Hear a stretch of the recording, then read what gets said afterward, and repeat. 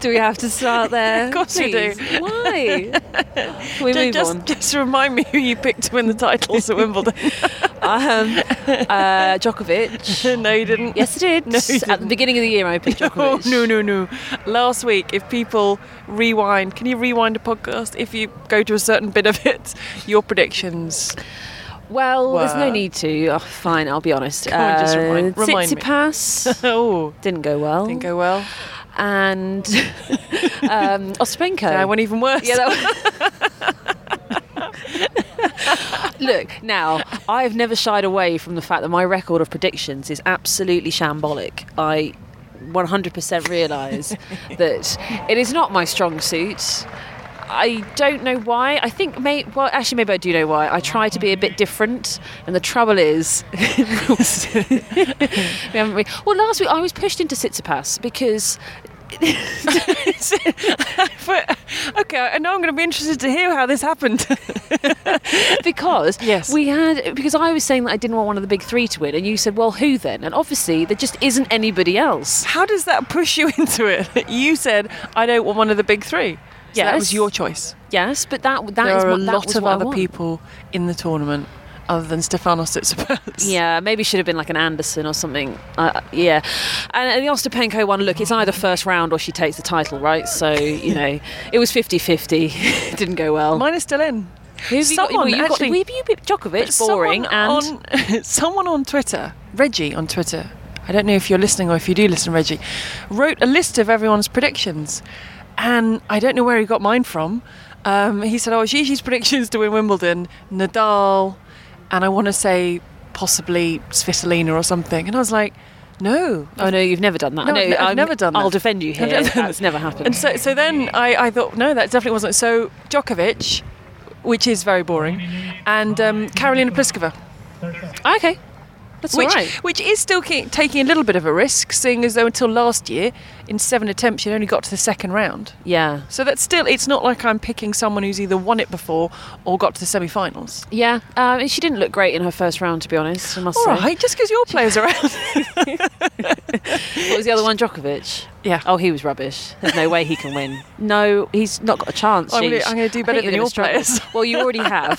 So, I've got to do anything I can to knock your confidence here. But no, I think Djokovic is a good shout. Pliskova is, I think it's a strong shout. But look, she didn't look her best, but she'd just come off the back of winning an Eastbourne. She had to play on the first day. She was one of the early matches in the day as well, and she didn't really want to play on the first day, so you can understand. Did either of us pick Coco Gauff? No. No. Well, I think she was in with a chance in that match. Well, not for the title, obviously not, but to play Venus, I think I always thought that she'd be in with a chance. I mean, she is just quality. At 15 years old, she is an extraordinary When did you player. turn professional? 16. 16 years old. And what was it like at 16 being professional and going to tournaments? It was, I don't know, I mean, when you're young, you just don't really think about it. That's the thing. You just kind of get on and do it. It's your job. It's been your life for ages. So you just... It's normal.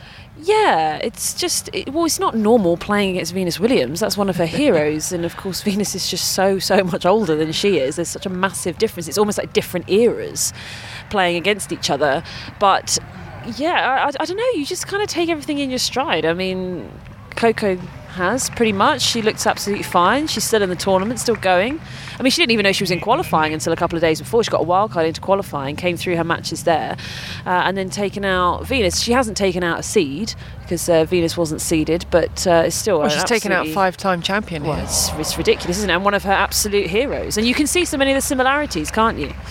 Yeah, she. For me, she's 15. She's managed by Roger Federer's agency. She's part of Team Mouratoglou because she's trained at Patrick Mouratoglou's it's almost academy like since she people- was 10. It's almost like people knew she was good. I mean, there's been a few mumblings about that in the past. sorry, carry on. But for me though, you can be good at that age, but then you step out onto a court like number one court against a player like Venus Williams, and she said that Serena and Venus basically the reason she started playing tennis and why she picked up a tennis racket, and to have the mental strength to be up against these people, your idols and your heroes, and to stay so strong. She did not wobble. I mean, it was, for me, that was, of course she's got the game, she's not going to come through qualifying if she hasn't got some kind of game or be managed by Roger Federer's agency. But for me, it was the at 15, I don't think I'd have had any of that sort of composure. What is composure? 15-year-old doesn't know what composure is. Yeah, I suppose. I mean, I think looking back on my big matches, I'd say I had composure to an extent. I mean, when I played against Venus on centre, that was, I mean, I just didn't think I was going to be able to play. The fact you can say that. I mean, I'll never be able to say a sentence like that on this podcast. Well, I said it kind of slowly because as I was saying it, I realised it's quite a kind of she played Venus, I played Venus. We're pretty much the same. You did, so say it. You if you've done something like that, you have to say it. Yeah, but I didn't win. But still, you were in a position. You were better. You were on centre court, not number one court. Well, that's because she was defending champion. Yeah, we don't add those things in. Okay, so well, you're ruining a good story. Right. She's defending champion. But before going on to court, I genuinely thought I was not going to be able to walk through those doors. My legs just wouldn't move. They just wouldn't move. I had Venus to the left of me doing her kind of stretches, very, of course, imposing and intimidating as a figure. And then to the right, and you had the trophies behind her. And then to the right, you had the board with all of the winners' names, and next to me was just V Williams, V Williams, V Williams. She'd won it quite a few times by that point. She ended up going on to win it. This is in 2008. She won it that year as well, defending her 2007 title. So it was slightly intimidating, and I just kind of inside felt quite meek and like I did not belong there at all. And I just didn't think I was going to be able to walk onto court. But then, I don't know, something happens. Firstly, the courts, particularly centre, I've also played on one, and you can't play badly. If you think about it, how often does somebody the top players who are used to it, they play badly, but that's because they do these big courts all the time. But any of these kind of players, I was a wild card, Coco, whoever it is, I mean, very rarely do people go on and play badly. And the reason is, I don't know what it is, it's like everything is just so much more crisp. You can just see things. And I just had a match where, honestly, I was just swinging and the ball was just going. I broke her in the first game. That was hilarious. And I was running back to my chair and just laughing. Just literally laughing. Did you do that kind of sprint back to the chair? Yeah, this is great. I'm pumped and I've broken her. I did a little bit of a jog and I was trying so desperately to act like I belonged there, and I just couldn't stop myself from smiling because I just won the first game. And but as I say, there's something about the courts. I mean, it's very big. Particularly at Wimbledon, it's different to other slams or big tournaments in that the backboarding is just green. It's a very clear green. The ball stands out so much. I mean, the green of the court was the first round of the tournament, so it's not worn out or anything. Just everything is just so crispy. You feel like you could shut your eyes and just swing, and it feels really good. Now, I did all right. It wasn't good enough to beat the defending champion, but you were beaten by the eventual winner. Yes. Which is sometimes people say, "Oh yeah, but I lost to the winner." So that's right. You could take that that tactic. I was beaten by the person who won the tournament. So she beat Serena in the final, and actually, I think, if I'm correct, I think I was the only one to take her to a tiebreak. So you're on that list when you look down at Venus won this, bang bang bang. These are the people she beat. There's your name. It's not like she went out in the third round, and we're not going to look at that because that was a third round exit and you were in the first round. It's, wow, this was her run to the final and to the trophy. Yeah, and when you get the media notes, and whenever I'm commentating on a Venus match, particularly at Wimbledon, and it has all the previous results at the tournament, and you're kind of scrolling through, look, that's me. There you go, N. Cavade. That was me on the way to the title. It was an amazing experience. So I felt like that match I was quite composed. Again, the year before that, I played against Hingis. I was very composed in that match as well. That was a big deal. She was the 11th seed.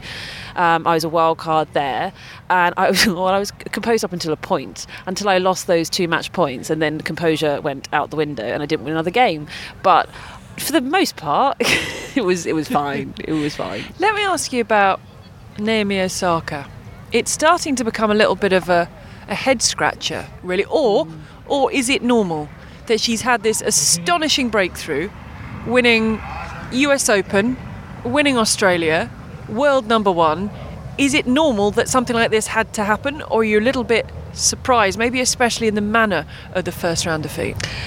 I wouldn't say that it's normal. I think it's definitely a little concerning. You just want her to be all right, really. I mean, she just seems a bit lost, doesn't she? I mean, it's not only just being lost with her game, she's lost with everything.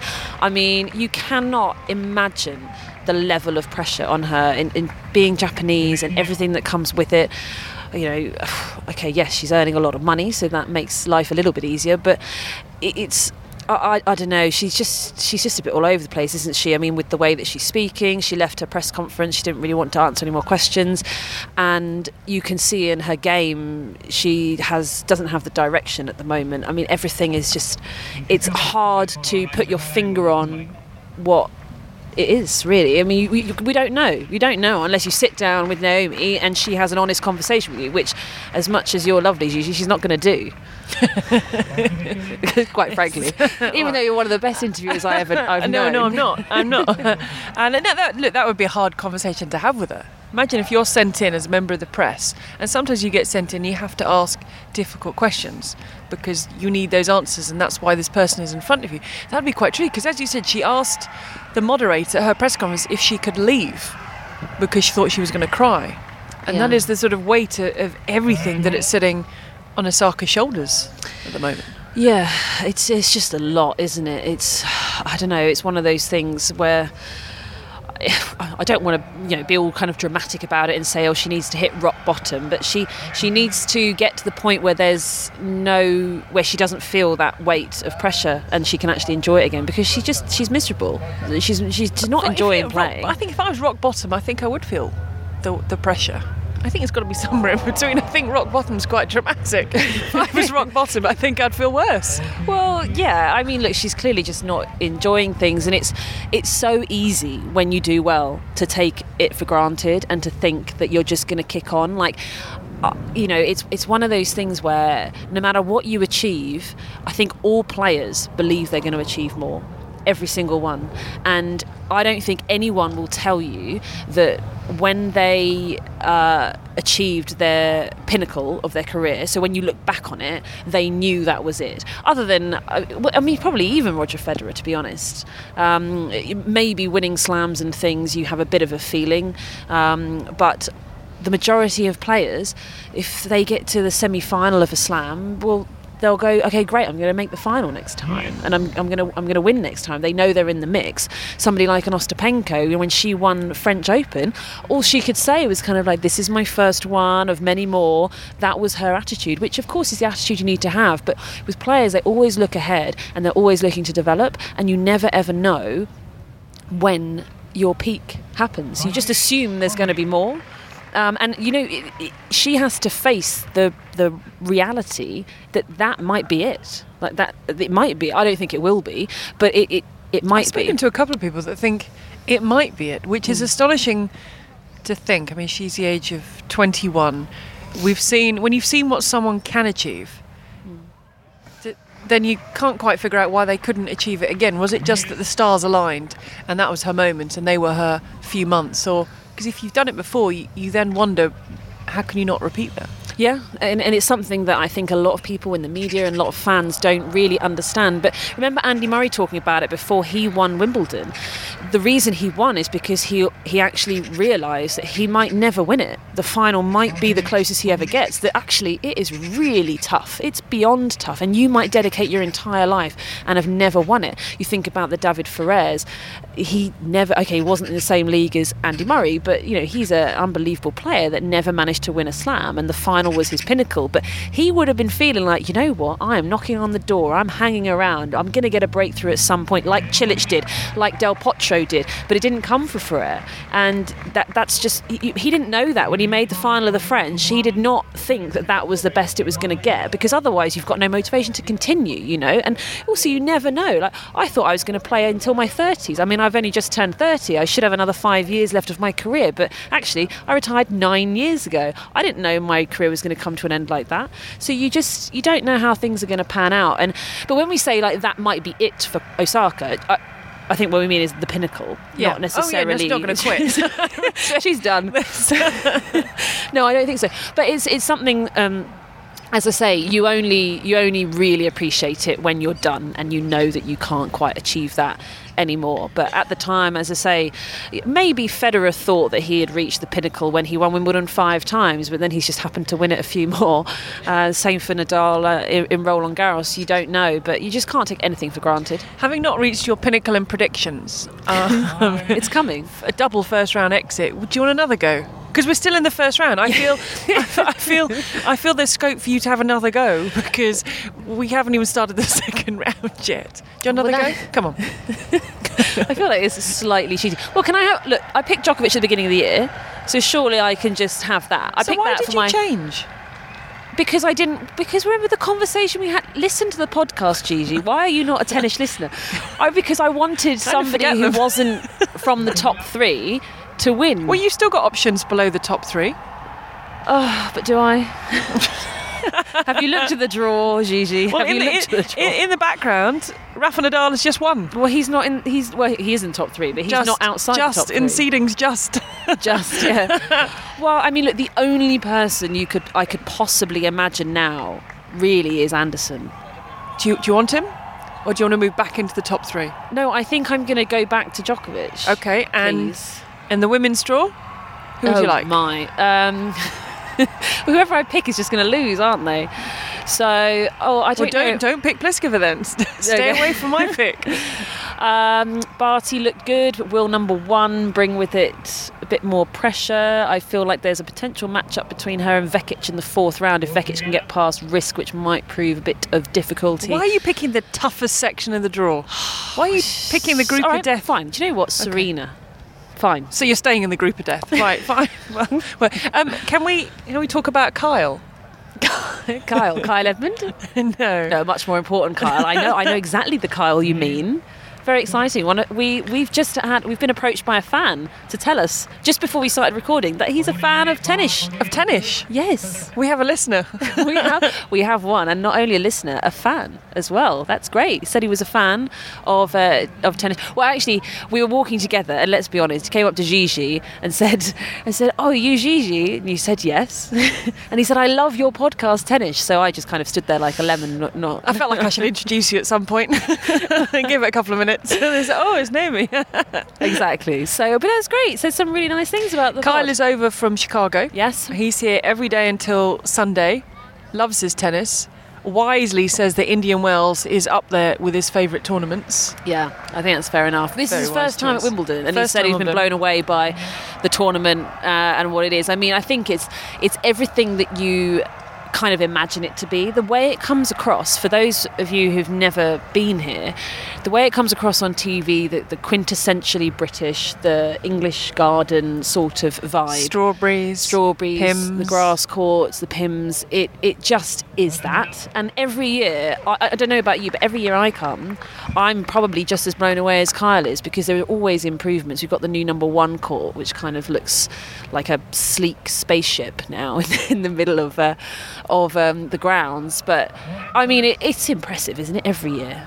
Yeah, it's impressive because they keep changing and developing, but it still looks the same, which I love. It looks like Wimbledon is frozen in time. Yeah. From the flowers to everything so perfectly manicured. But as you say, there's a roof on here. Other bits and pieces have been changed. They're adapting things. They're improving areas. But at the same time, when you walk through the gates, it's the Wimbledon that you know and love and that you come back to every... And I think what's great is meeting people like Kyle, of course, because he likes the podcast, but meeting people who are coming here for the first time. Yeah. And getting their reaction. Because it's so cool. Is it as good as they thought? Yes. Chances are it's a little bit better. I've never heard of anyone who's come here and been like, meh, it's all right. I mean, everybody's just so impressed. And honestly, I cannot think of any event in the world where they would have more attention to detail than this place. That's one of their USPs, and really it is outstanding. And we notice it, I think, year on year, as you say. I mean, the developments are incredible, and it's so modern, but still so traditional. It's just, as I say, I mean, it's the best place. It's my favourite place in the world.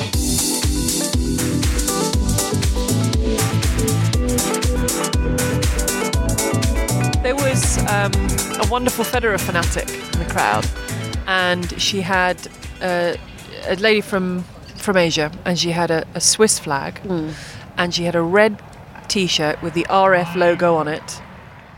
And every time he won a point, she alternated between flag, T-shirt. And he lost the first set to Lloyd Harris. The visor came off. She was absolutely in pieces. She didn't know whether to wave the flag or the T-shirt or nothing. But I think her T-shirt waving got a little bit excessive because one of the stewards came and just quietly, in a very Wimbledon way, just had a quiet chat with her and demonstrated Wimbledon flag waving. So showed her how the flag should be waved. Because I think she was clonking the people in front of her. Well, that's not cool, is it? She was desperately trying to get his attention, but unfortunately for her, she was sat basically behind him. So when he sat down, right. So there was no way unless he stood up and turned around. And she was desperate to get his attention. So they just had a little word. And I was saying when we were on air, and we've done this tournament together, Shanghai Masters. I love the fans out there, absolutely love the fans and all the banners. And the best banner, probably in world tennis, I'd love someone, if someone thinks there's a better one, then get in touch, send us a tweet that said, I love Federer more than free Wi-Fi. Yeah, well. And that has to be because we love free Wi-Fi. Who doesn't love free Wi-Fi? Well, quite. And I would say to that person, that is a mistake. You should definitely value free Wi-Fi above your fandom for Roger Federer. They are quite fanatic, aren't they? So I've been watching a lot of the Brits here. Yes. Britwatch, of course. And good friend Harriet Dart came through her match, which was good, a bit of a roller coaster match. But did you see who was watching her? The Duchess of Cambridge. Amazing, That huh? is. Just on court 14, tiny court. And was she told just before she went out? Yeah, I think so. The umpire said it to her as well. Just wouldn't. Why would you tell someone that? I mean, just to add a bit of. I would have then just frozen completely. I know, I couldn't believe how well she did with it, but it's so funny because whenever the umpire talks and they go through the list of questions, or not list of questions, but list of rules at the beginning of matches, and you think, they're saying Hawkeye, 3 challenges. I mean, this is not new information for these players. And you're thinking, especially when you get to the semi-final stage of a tournament, you think there's nothing new you can be telling these people. Like, just toss the coin and get on with it. Apart from in Australia, actually, because in Australia it's the first big tournament of the year, and they do have to run through a lot of rules because rules do change, particularly the cramping rule. So and when I was rule. We have the heat rule as well, but the cramping rule for me, every year it was different. One year you were allowed treatment for cramping, the other year you weren't. The next year you were allowed one treatment, or you were allowed massage, or you were allowed anyway, it just changed every single year, so you didn't know what was going on. But other than that, you just think, oh God, here we are again. And they say, right, and they even say things like, we've got lines judges and ball boys. Yeah, like everywhere. Okay. Thanks for that information. And there's always any questions, and it's always nope, no questions. But for the first time ever, something quite new, which is we've got the Duchess of Cambridge watching this match today, so just letting you know. Were they telling them just they didn't swear or something? I mean, I can't understand the reason for telling them, because I think that would have just made the players it's wonderful that she was there, but that would have just made me, if I was playing, a lot more nervous. So I'm wondering if they thought someone's suddenly would she sit by a Nick Kyrgios match because there's sort of expletives and stuff. So I'm just wondering if that's the reason. But it's bothered. But would that have been the reason they told the players? I bet she likes a good swear. But why would you announce that? Well, I suppose because in case there's a bit of a hubbub that goes around, or there might be some noise, or people are going to be taking pictures. The cameras shockingly aren't facing the players. They're facing the crowd, and I don't know, it probably would have had a different feel to it, I think. And I don't know, maybe. She then went to the Duchess of Cambridge, went to the practice courts, yes, and had a little look around, had a conversation with Johanna Konta, and just had a little wander around, because these first few days at Arangi are just heaving with the great and the good. Yeah, and you know what? I think it's actually it's great to have a royal so involved, because other than the Duke of Kent, who's always been the patron of Wimbledon and loves his tennis, it basically hasn't, the royal family haven't been involved. If you think in her entire reign, the Queen has been twice. The year that Virginia Wade won it, and then a little while ago. Well, I remember when the Queen paid a visit recently, and I'm so bad with dates. The two things I can't do are dates and birthdays. Like 6-7 years ago. No, maybe longer than that, because I was playing. If you told me now, tell me when my birthday is, or we'll never do a podcast again. This will be our last podcast. I'm so bad with birthdays. Really? I don't. Your own birthday? No, I've got my own birthday. I thought you didn't know your birthday. Your birthday. Oh. So I can't. I'm not sure what month it's in. What month's your birthday? Oh, that's disappointing. What month are we in now? July? Yes. Yeah, it's July. Your birthday? Yeah. What date is it today? No, The it's not. 2nd? Yeah, it's on the 3rd. No, it's not. Where's my present? 3rd of July. Yeah, but Are you ready? But the awful thing is, I know it's not, and yet there's a little bit of me that's slightly concerned. But when the when the Queen paid a visit, the big thing about when royals and things, it's outfit describing. So Tony Right. Livesey on 5 Live today, he was at the practice courts, and he said for those who are interested, and it was quite straightforward today. It's a white dress with black buttons, Yeah. which is perfect. That was exactly what.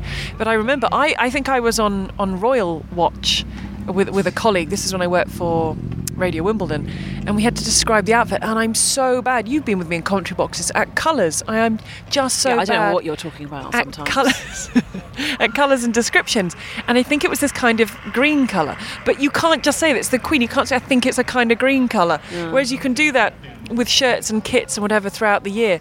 And I think it may be the most pressure I've ever felt at a tennis court. It's like, okay, Gigi, we're coming to you next, you pick up. And then she was walking down towards where the media centre is, just alongside court 14 if people know Wimbledon, and past court 18.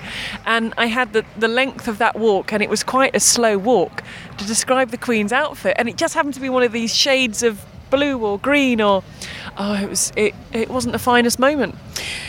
Well, you know, you're not very good with colours. I can tell you that. But don't you think it is a bit odd that she's only been twice? I mean, it's Wimbledon. As you say, it's quintessentially British. But she doesn't It's have to be right a up her tennis fan, street. does she? Well, no, and but she's you very busy. Imagine all the requests.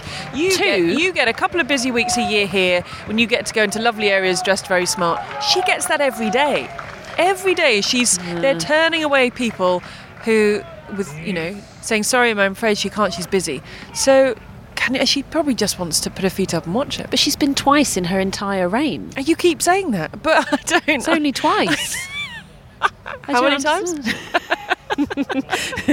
I feel like once a decade would be more appropriate. But what if she's not a tennis fan? Well, anyway, Kate is a tennis fan, and so is Kate's sister Pippa. So they come quite a lot. So we have some royal presence, and of course we have the Duke of Kent as well. It'd be great if your sibling was a patron of Wimbledon. Brilliant. Yeah, that'd be cool. Absolutely brilliant. I'll try and work my way towards that. Can you do that? Well, you haven't invited me into any nice areas, so I'm not sure it'll make a damn bit of difference. Well, whoever I invite in reflects on me, so... That's the last podcast. We've made it to a year. We shall go no further. This is our year. I think our year anniversary is next week. It is, but can I give you a present now? We've been talking about presents. Come on. When is your birthday, by the way? It's My not birthday. tomorrow. It's in April. It's Was happened. it? It was my 30th. Yeah, you missed it. I bought you some flowers. Yeah, you did actually. I It did was very buy some. nice. I've even forgotten. It was very nice. I've missed your birthday for the last 3 years because I can't remember one of them, so I What must do you mean you can't remember one of them? It's the same date each year. Yeah, but I can't remember you having a birthday the last 3 I have years. one every year. But I'm saying I must have missed it because I've forgotten it. And I remembered your birthday this year. You did because I told you. I'm sure I must tell you when my birthday is, don't I? So I haven't got you a present because it's next week. That's fine. Well, I got a present for both of us. I ordered these things together. It's the same thing, but one for you, one for me, so we could be matching. But they came separately. So I got one delivered, but because it's too bulky to go through my letterbox.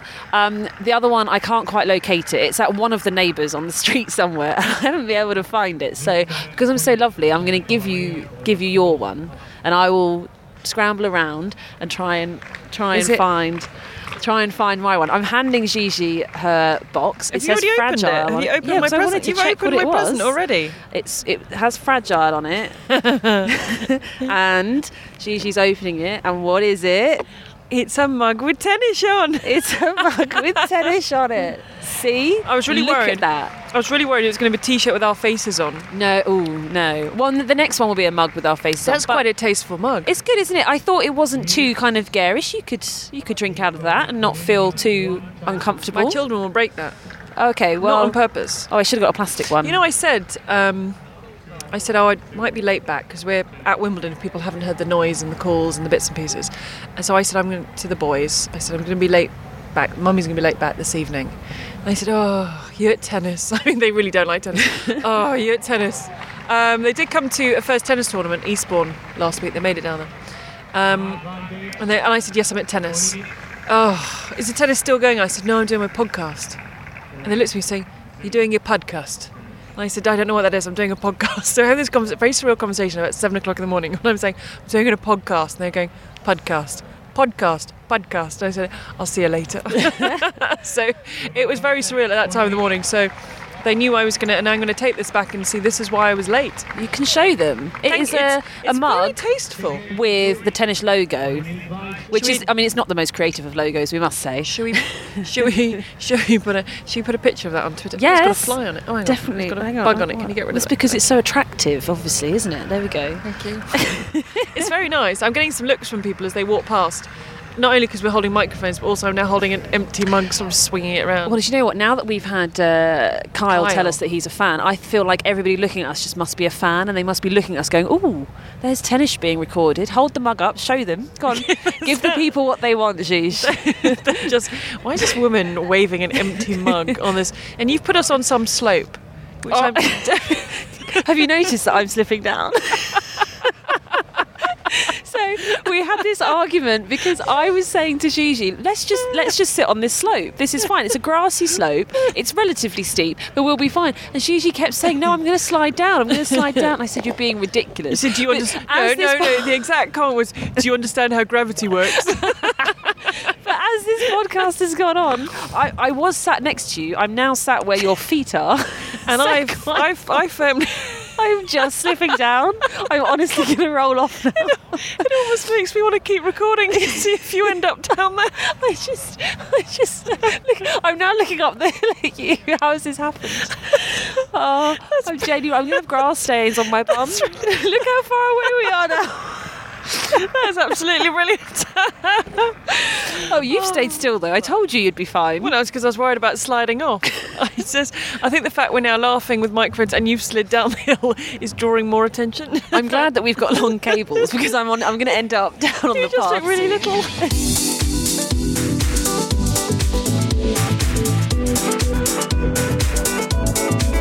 58-minute match against yours. One set took 18 minutes. Yeah, no, there are some question marks there, aren't there? Really, I don't know. It's difficult, as you say. I just don't like seeing players struggle. You know, there are so many difficulties with this life that people just don't understand, and you know, we've covered a fair amount of them through. You're putting your mug away, way away from you. The fact that you've slid down the hill, I don't want my mug to slide down the hill because that would end badly. You'd bounce off. I don't know. I just want everybody to be. I just want everyone to be okay. You know, I had my own struggles, and that's why I kind of ended my career. I'm really far away from you now. I don't know how this is happening. Why do you keep sliding? I don't know. Maybe these trousers are particularly smooth. Right, okay, I'm going to carry on. Gigi, you compose yourself. Come on, pull yourself together. But as I say, you know, I've talked about a few of the different difficulties, but it's just really hard. Like it's not an easy life. And do you know what I've actually found? And I kind of hate to say this a bit because I actually feel like it's a little bit negative towards the life of being a professional tennis player. But there are a lot of players. I won't name any of them, but a lot of former players who have achieved some great things. We're talking top 10, top 20 level players that, you know, I've had the privilege of working with recently. And when they stop playing and you start actually spending time with your friends and family and actually really building those connections, because you've basically been on tour from the age of 15, 11 months of the year. You know, whenever you see like bands doing a chat show or whatever, and they say like, "Oh yeah, you know, we're on a world tour for a year," and you know, the chat show host is kind of like, "Oh my word, I hope you get a break after that." And they say, "Well, actually no, we're then going to do this or that," or "Yeah, I'm going to take a year off." And you just think we're ultimately on a world tour for 11 months of the year every single year. Like, it's actually kind of mind-blowing when you really think about it. And of course the demands to perform to such a high level, but you can't have those relationships. And actually it's one of the things that Nick Kyrgios has talked about, the fact that he did not get to spend as much time with his grandmother before she died through playing tennis. And he was like, I just really can't reconcile that. The fact is that I made the choice to do this, and it meant that I did not spend as much time with her or speak to her as much as I would have if I had been at home going to uni in Australia and doing what kind of normal people his age would have been doing. And I think he found that really, really hard. And maybe it was the beginning, actually, of his real struggles. I mean, he's always had struggles. But anyway, so a few of these players, I'd say maybe 4 players now who, as I say, have been up at a top 20 level, very successful careers, look back on it. They don't regret it, don't get me wrong. Absolutely no regret whatsoever. But they look back on it and they either say like, oh, wow, I mean, how did I do that? Or actually, like, I'm glad I didn't know what I was missing, because now I'm with my friends and family. I can actually live a normal life and I can actually really enjoy things. And it's amazing. Like, I don't want to leave it. Like, this is what I've been kind of waiting for. And it is almost like you put your life on hold. It's like you're starting, when you finish playing, I don't know, say you finish playing at 30, and I've spoken to players who've finished playing and they're telling me, oh, I'm meeting up with my, I don't know, best friend. Oh, wow, have you known them since, I don't know, nursery or preschool? Oh, no, just for 18 months. And that their best friend is from their post-tennis life. Yes. Because their whole tennis, as you have said, is on the road and moving and competing against these people. And so these friends who've got this life they're living is a post-playing tennis life. It's almost like which is frightening, but it's 2 completely different lives. Oh, completely. And actually, it's something that it is quite... It is quite extraordinary, and on my Hindu, everybody there I've met within the last 5 years. I wasn't invited. You weren't. You were busy working on Roland Garros, being a big shot. This is why you have fans, Gigi, because you do big shot sort of stuff. Hey, is this the time to tell you I still haven't booked my accommodation for your wedding? You really don't want to come, no, do you? I genuinely do. I just genuinely haven't. Right. Okay. Good to know. Yeah, but I'll be there.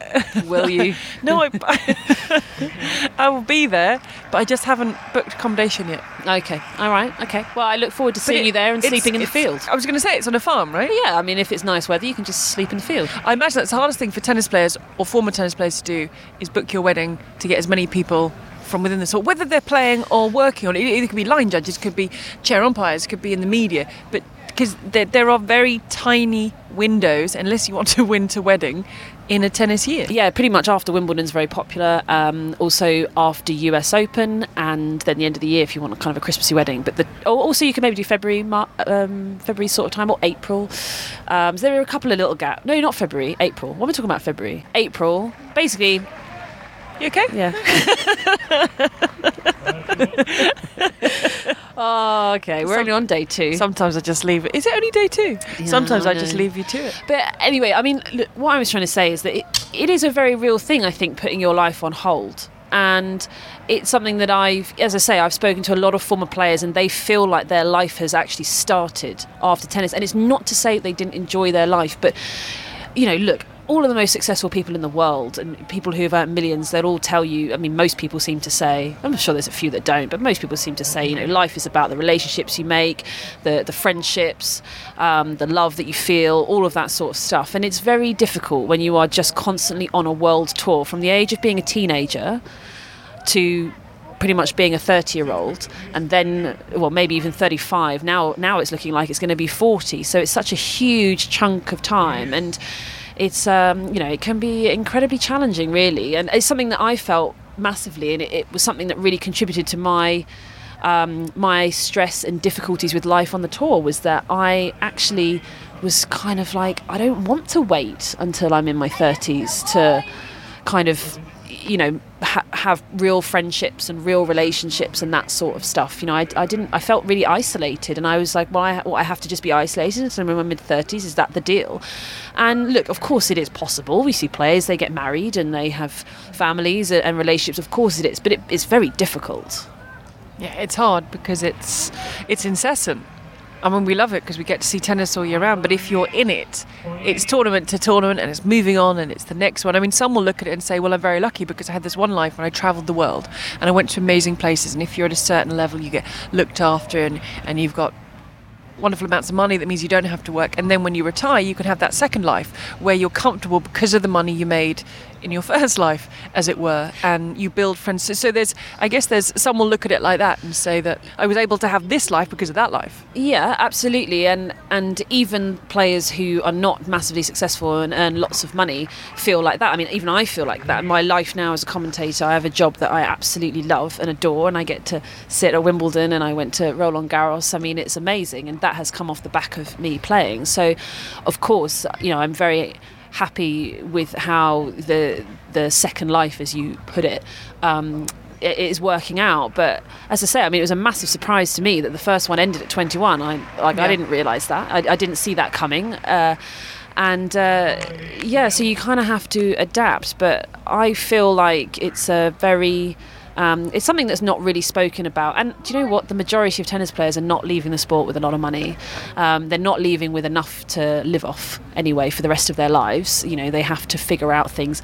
And that is sometimes the hardest time, to figure out who you are without tennis, because it's been your entire life. It's been your DNA.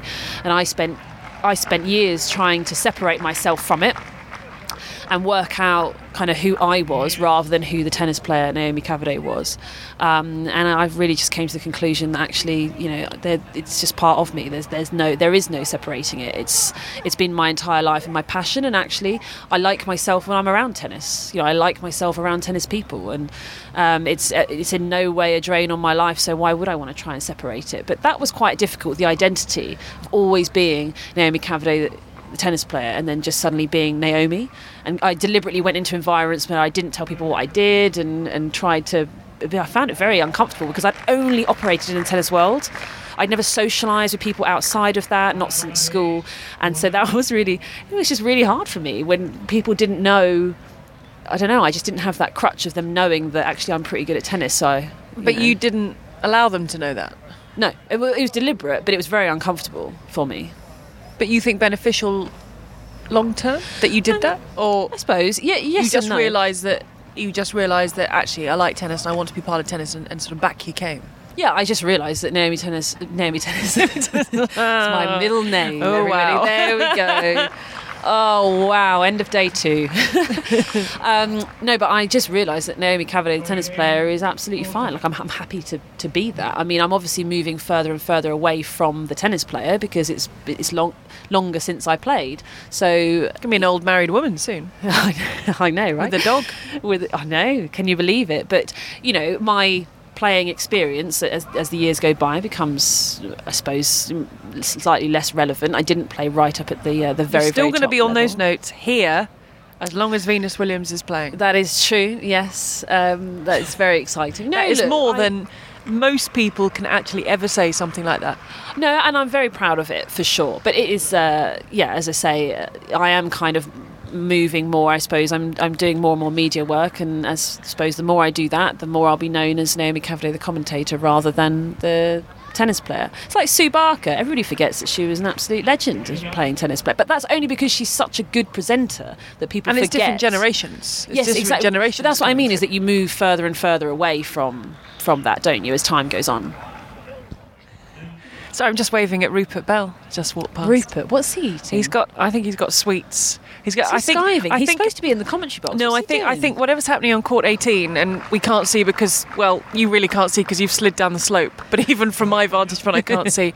He must think it's going to be a long one because he's got a bottle of Coke and he's got a bag of sweets. Should have asked him to take a picture of us so we could demonstrate how far down the slope I am now. I was wondering how are we going to document this. So we can't ask a stranger to take a photo. I can take a selfie with you in the background. Yours, because you've now slid down. Okay, we're going to do that, and I'm also going to take an arty shot of the mug. Did you like the mug? No, I love the mug. You didn't really react to it, to be honest. You just put it back in the box. I'm not. What reaction would you have liked? I don't know, thank you. I did say thank you. Did I not say thank you? I did say thank you. I'm going to listen to this again later, so we will see. But you edit this. You could edit out the thank you and say, look, she didn't even say thank you. That's a great idea. No, thank you. But You're welcome. It's tasteful. I like that. Exactly. I was fearful. You've got some strange T-shirts. That This is because I wore that T-shirt this week at Eastbourne, didn't I? Yes. Awful. It was a T-shirt. You'll find it on Twitter because my lovely commentator, my co-commentator, well, no, he was my commentator, I was his co-commentator, Adam Fielder. He put a picture up because he was very impressed with my T-shirt attire. It just has a picture of Ainsley Harriott on it multiple times. Ainsley Harriott, it's a great guy. Big fan. Why? Don't know. And why did you wear it? I mean, I have so many questions for you just about this T-shirt. Okay. So once I saw that picture, I started to get worried about my present. That was it. Okay, Yeah. well that's understadable No, because this- it is a ridiculous T-shirt. This the mug's good. No, this is a lovely mug.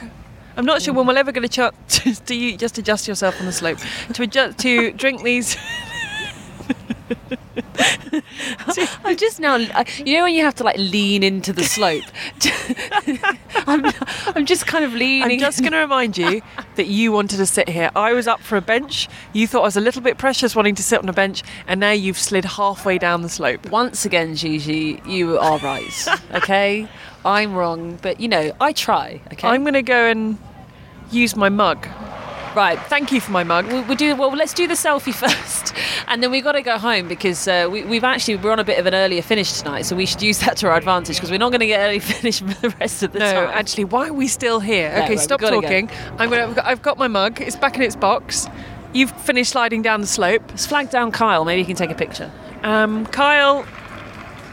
No, he's watching the tennis. That's fine. Look, Fair he's enough. only got a few days before he Oh, goes right, home. fine, He's just going to watch doesn't the want to tennis. waste his time with us. That's fine. So I will see you tomorrow. Yes. Yeah. See you in the morning. Thank you for my mug. I love it. Sure.